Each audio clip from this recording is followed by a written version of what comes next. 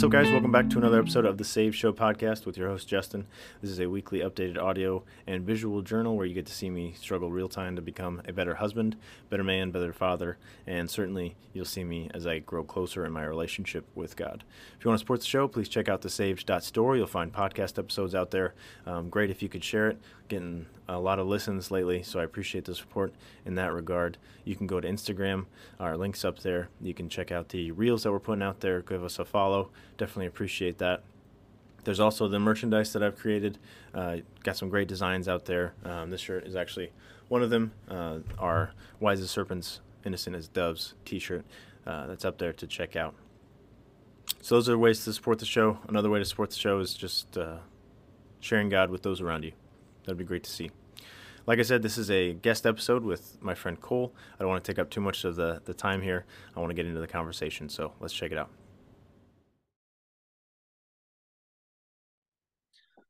All right, we're here with another Theopolitan Instagram page owner, Cole. Pleasure to meet you, sir, and it's nice to finally see your face.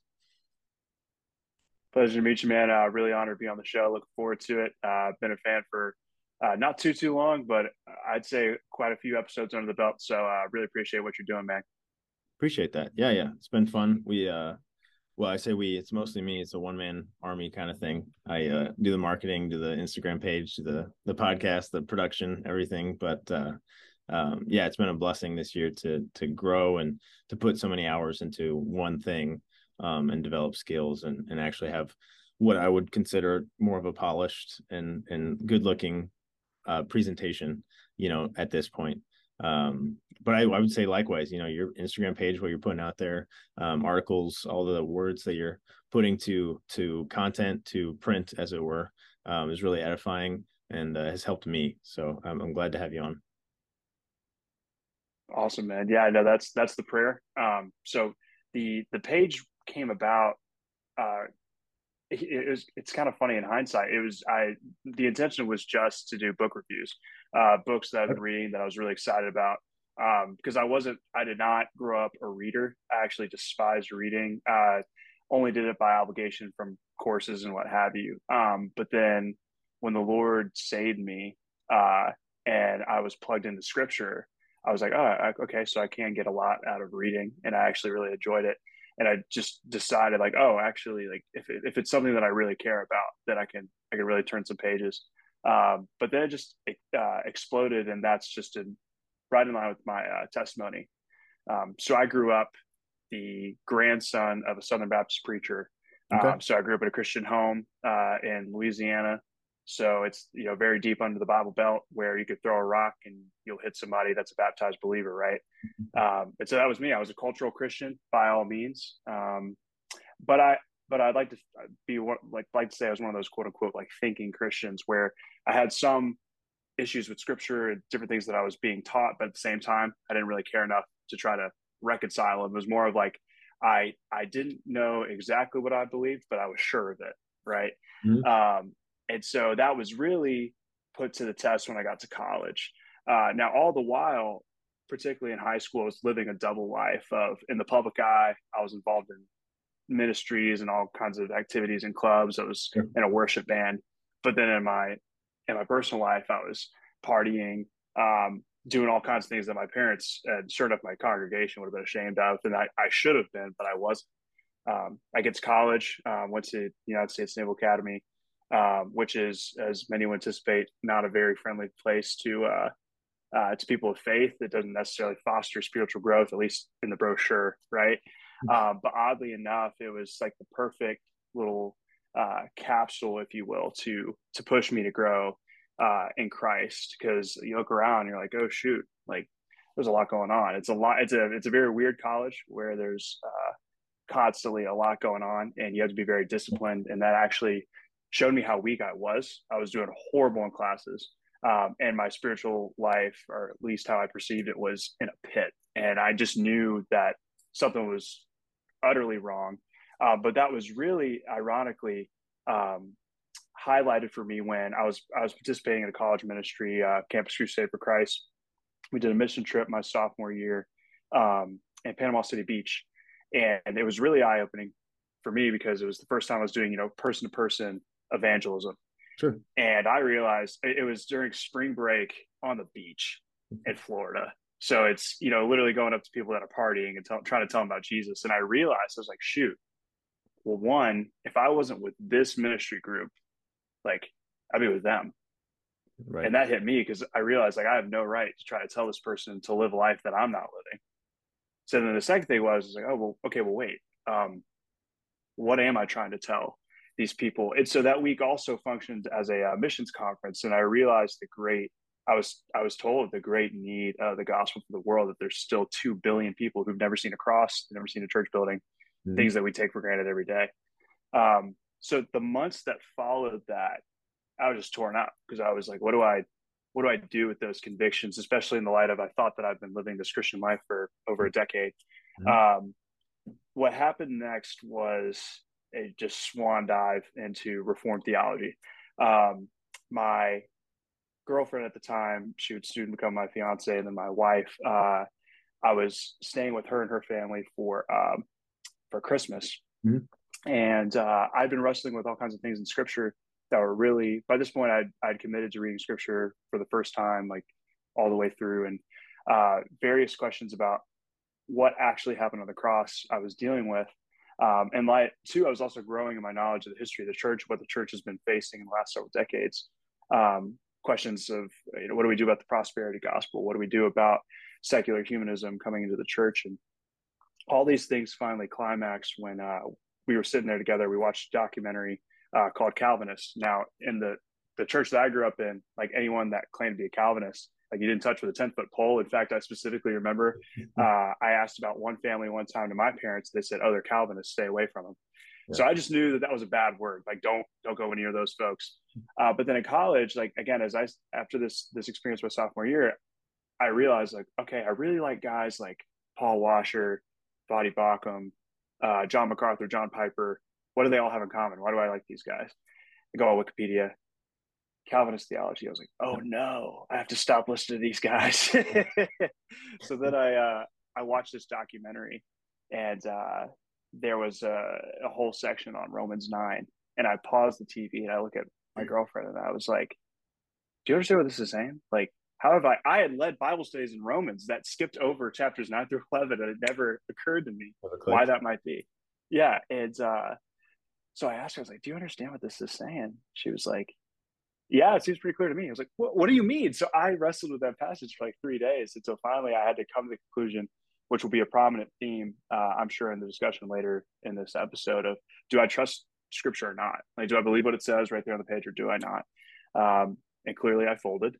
But then, and this is where I'll wrap up because this is where things really got fast. I then got connected with a Reformed pastor in my area near the academy.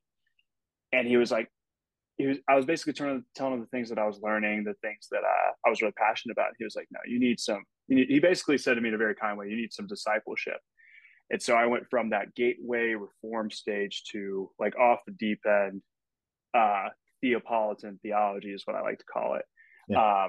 And then, and that's when I was like, oh shoot, like I have a responsibility. Like the stuff that I've learned so far, like if I'm really convicted about it, like if I believe it's what is true about the word of God, then like we already know, like you don't have to be reformed to look around at the church today in America and say, okay, we need some reforming, right? But especially if I believe these convictions, like I've got to do something about it. And so then the page came about, and grace be to God, like it's his ship. I just happen to be amongst the crew. He's taking it where he wants, and I hope that I can be a good steward of what he wants to do, even in this next year.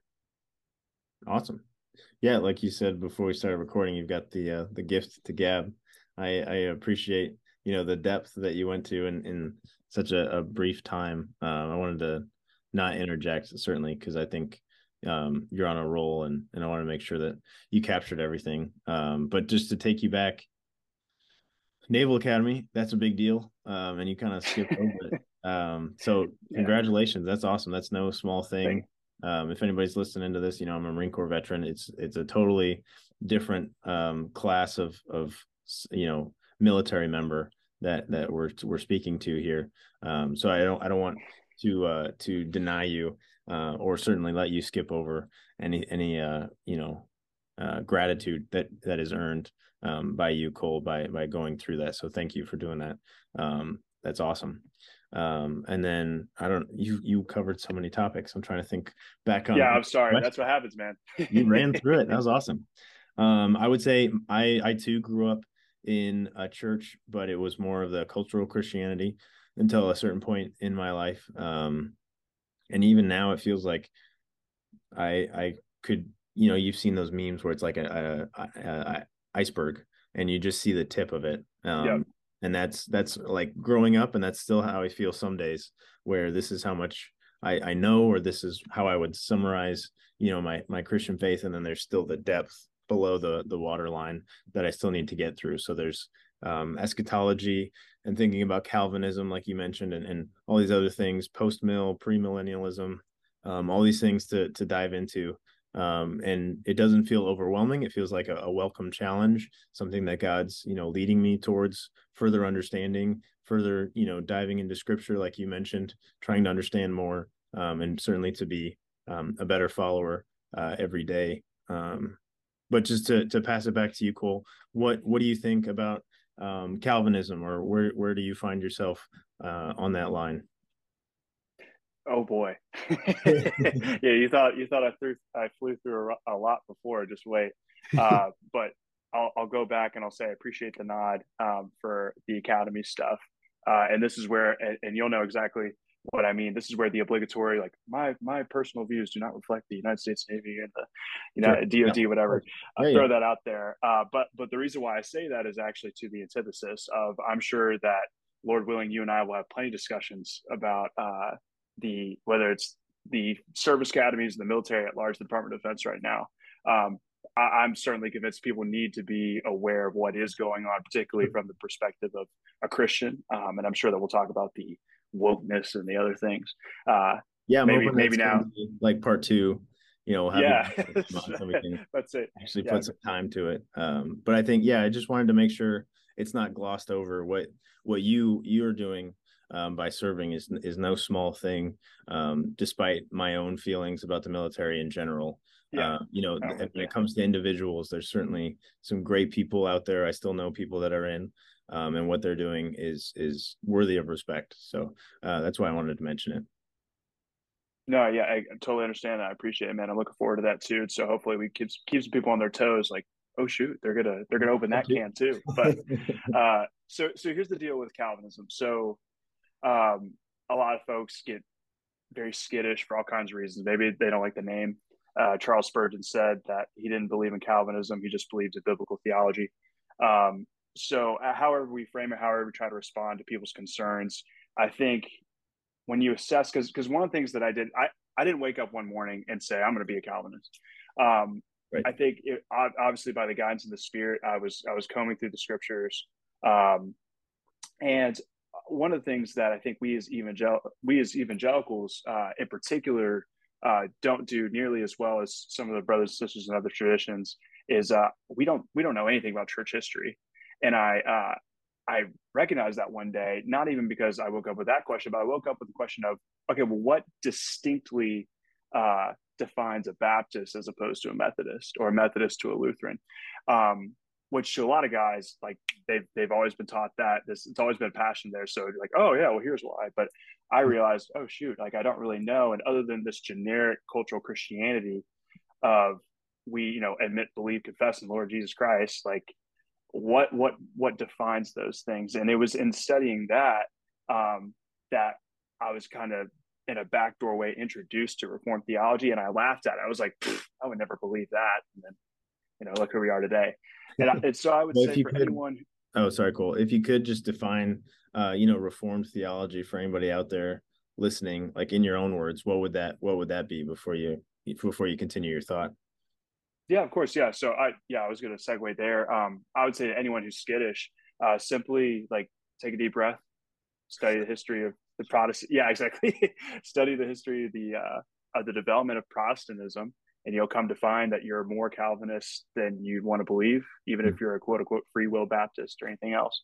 I'd also like to get off the board right off the bat that the whole house of cards of Calvinism, believe it or not, does not rest on election or predestination. It's merely a fruit of some of the things that John Calvin taught. So let's try to slowly proceed with caution through the Reformed theological door. Okay. So people have heard of the Protestant Reformation, right? Kind of a big deal. Produced, one of the largest movements in the church we've ever seen in history. And you got guys right off the bat like Martin Luther and John Calvin that come up with conversation. Now, the fruit of their labors delivered unto us that we still carry around with us today, things like the five solas: sola fide, sola gratiae, sola Christus, soli Deo Gloria, and sola scriptura. So basically, we are saved by grace alone, through faith alone, in Christ alone, according to the scripture alone, for the glory of God alone. And so there's a lot of people who maybe they've never heard that Latin, but they're like, well, yeah, I agree with that. All right, good. All right, so let's keep moving. So then we arrive to John Calvin. So John Calvin. So it's important to take note that he himself did not create the quote unquote like infamous 5 points of Calvinism. That was a development, a model created by later disciples of the Synod of Dort. But to answer the question most succinctly, the quote unquote 5 points of Calvinism are only dealing with soteriology, the doctrine of salvation. How is it that man is saved? And this was actually in a response to quote unquote Arminians, followers of Jacobus Arminius. And their response to that faulty soteriology is that man is totally depraved or unable to save himself. Because of our sin, we are not absolutely depraved and capable of doing any good.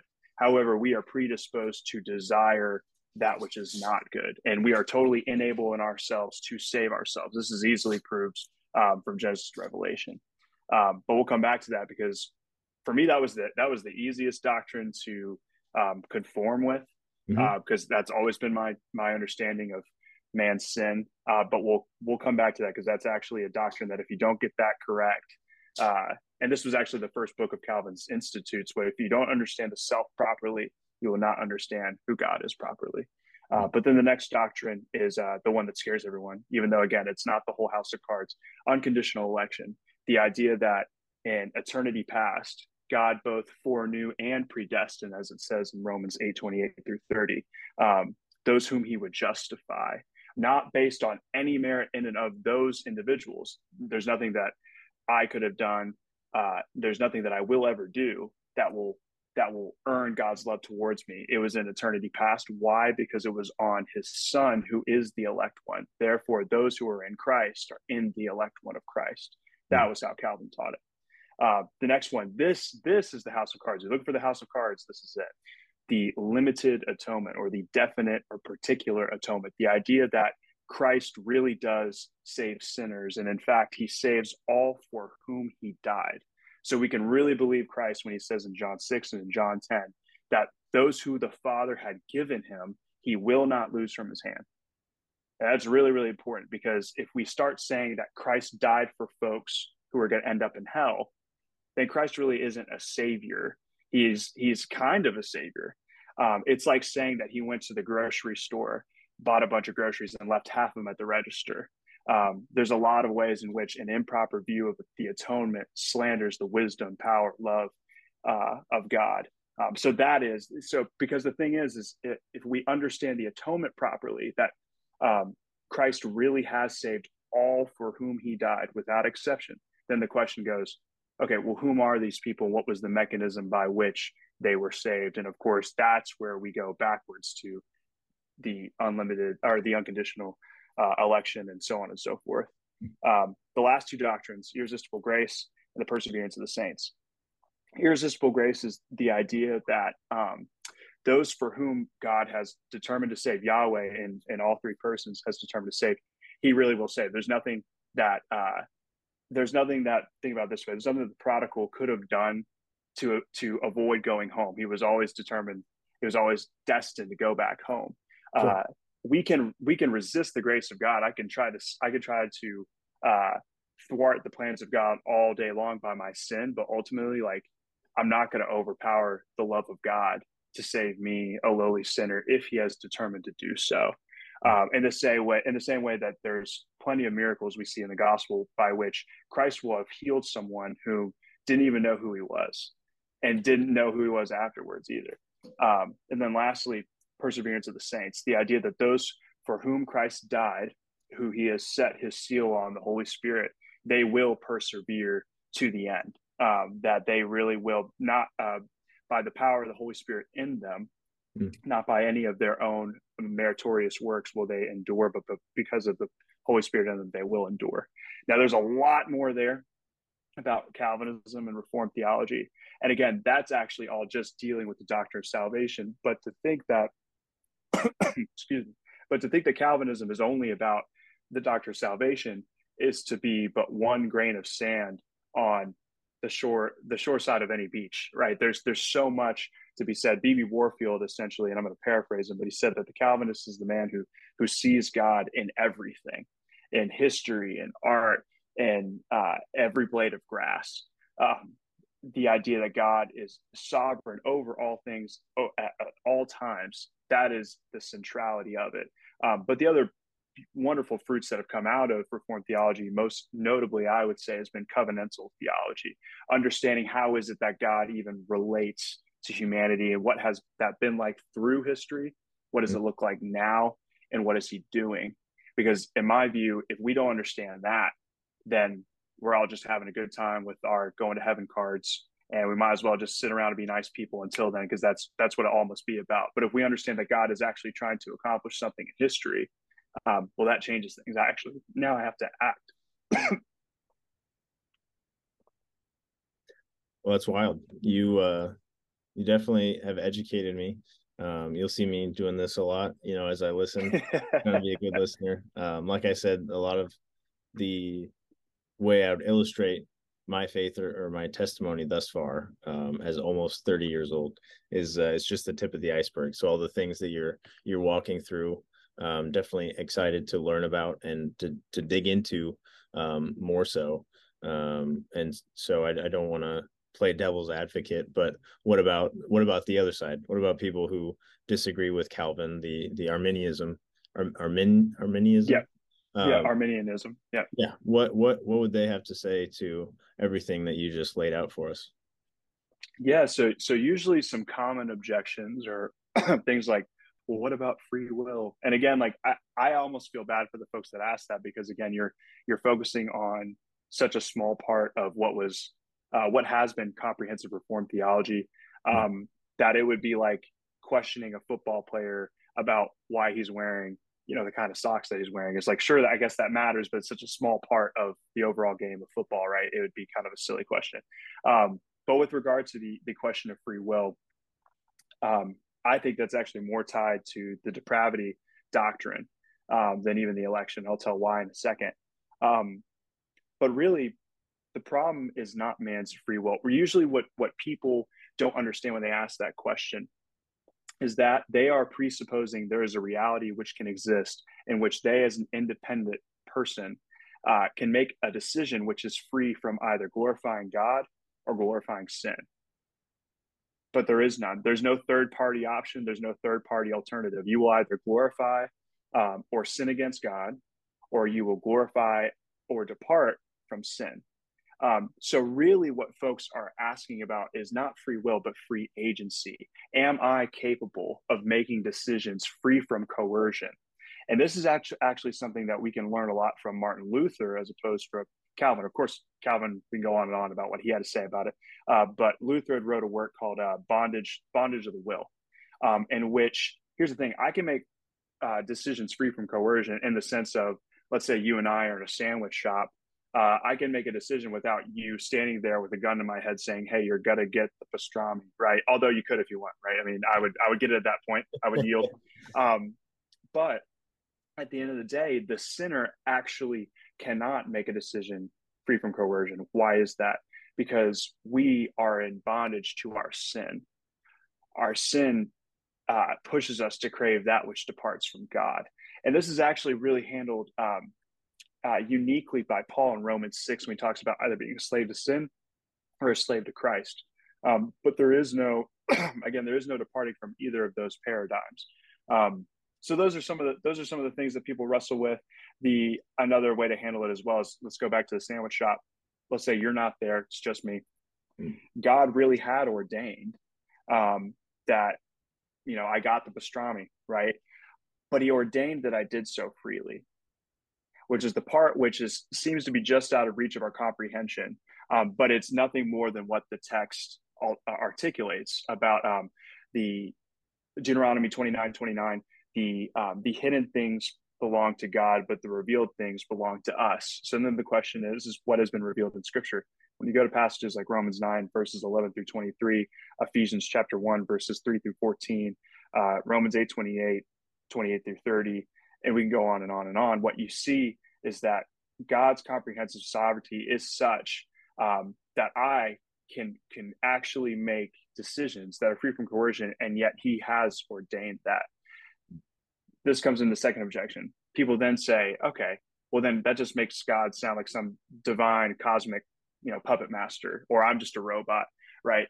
But in saying so, we have not properly understood the creator-creature divide. Now, this what I'm espousing, I cannot claim. This comes from the work of Cornelius Van Til, who's the great Reformed apologist I would turn anyone to. This has been the part of biblical teaching that has quite literally transformed the way that I think. But what he espoused is a proper understanding of the creator-creature divide. So we can't think of God as some giant in the corner of this room who's just pushing me around to do what he wants me to do, right? And I don't have a say in it. What we should understand him as is Shakespeare and Hamlet, right? Now this is espoused by another infamous guy, Doug Wilson, but I think it's a fantastic model. He said this. He said, so let me ask you a question. When Hamlet speaks in the play, right? Who's really speaking, Hamlet or Shakespeare? I would have to say Shakespeare. Is it not both? It could be both. I would say Yeah. Shakespeare wrote the lines, Hamlet's speaking them. Yeah. So, but we know that in real time, of course, like even if we were at the Globes Theater right now and we're seeing an actor portrayed as Hamlet, he's espousing the lines. We know, to your point, Shakespeare really wrote them. So we could say that both really did. And yet we also know that watching that play, Shakespeare wasn't standing behind the guy with a gun to his back saying, better say these words, right? Now, usually when that illustration is given, folks rush to say, okay, but, Hamlet's just a fixture of imagination. He's a piece of fiction. I'm a real living person. In other words, we go to rush to defend ourselves as opposed to saying, is God not a more capable author than Shakespeare? Hmm. And so that says a lot. This is what I was talking about earlier about how usually people's objections to free will or something like that, objection to the puppet master thing, it really speaks to our depravity, I think. We desire to be autonomous. That's going to come up in our discussion of eschatology. We desire to be free from the will of God. This goes all the way back to the garden. Mm-hmm. Hath God really said, and you will be like God? Those have always drawn us. And so for me, when people have objections to Reformed theology, whether on the view of the atonement, of election, of covenantal theology, more times than not, it's actually not about those doctrines. They have a flawed view of what is the estate of man. Mm-hmm. Are we sick in need of healing, right? Are we just victims of our circumstance? Well, no, Scripture couldn't be more clear to either of those things. We're actually dead in our trespasses and sins. The analogy is not that man is wading in the waters of life and the gospel is a life preserver tossed out to him, and it's just up to him if he can just grab it. But if he doesn't, it's his fault. No, Scripture tells us that we are actually dead at the bottom of the ocean, and until Christ calls us, we're not coming out of the grave any more than Lazarus would have had Christ not called him. Sure. And so this is the centrality of the gospel in these teachings. But like I said, they've literally changed the way that I think, and that's why I'm passionate about it, because if Christians are actually going to be involved in the real world in time and space, we've got to understand the most important thing is how is it that man is saved, and for what, and what are we saved from, and what are we saved for? What are we saved for? All right. Think? Now this is a big question. So I'm going to undermine my own statements, right? So typically when Christianity is pitched in, the marketplace of ideas, it's presented as only and exclusively the meta narrative of redemption, which is by no means wrong. Let me get that out. That is not incorrect. What I mean by that is typically when a Christian is articulating to an unbeliever or maybe another brother, sister in Christ, we go through Genesis to Revelation about how the whole story revolves around Christ as to only be about man's salvation. Now, don't get me wrong, again, like how God is redeeming creation since the fall is certainly like among the central focuses of all of Scripture. But something that I've come to find and study is it's also the Lord is also concerned from Genesis to Revelation as towards man's maturity, that which He seeks to do. Because what we really need to ask is if the Lord was only concerned with a personal relationship with human beings, then why the monkeys? Why the waterfalls? Why the beautiful landscape around us? The Lord could have created, as theologian James Jordan points out, a flat plane of just Him and human beings. And right when Adam and Eve sinned, Christ could have come back right then and there. And whip-de-doo, like we're saved, right? So clearly, while of course the Lord is concerned with saving His children, He's also more so concerned about something else. And and I'm not alone in this, but what Reformed thinkers have come to establish is He's concerned with maturity, this flourishing of glory that is even beyond our comprehension of what He seeks to do with creation to demonstrate His glory. So that's where we start getting into things like eschatology, or we can go into the weeds and talk about how have we seen that maturity since the garden. But that's really up to you. Yeah, I don't know. I don't want to spend our entire night digging into the weeds. I appreciate walking through everything, and like we said, we're going to do part 2. Maybe we can conquer more than just wokeness out there, to whatever depths you would like. I think just to bring things back to I don't know what to call it, but just to bring it back to more of a generic conversation instead of pursuing more Reformed theology and Calvinism. I don't think Calvinism, Arminianism, eschatology, post and pre-mill, I don't think that you would say that any of those are necessarily heretical.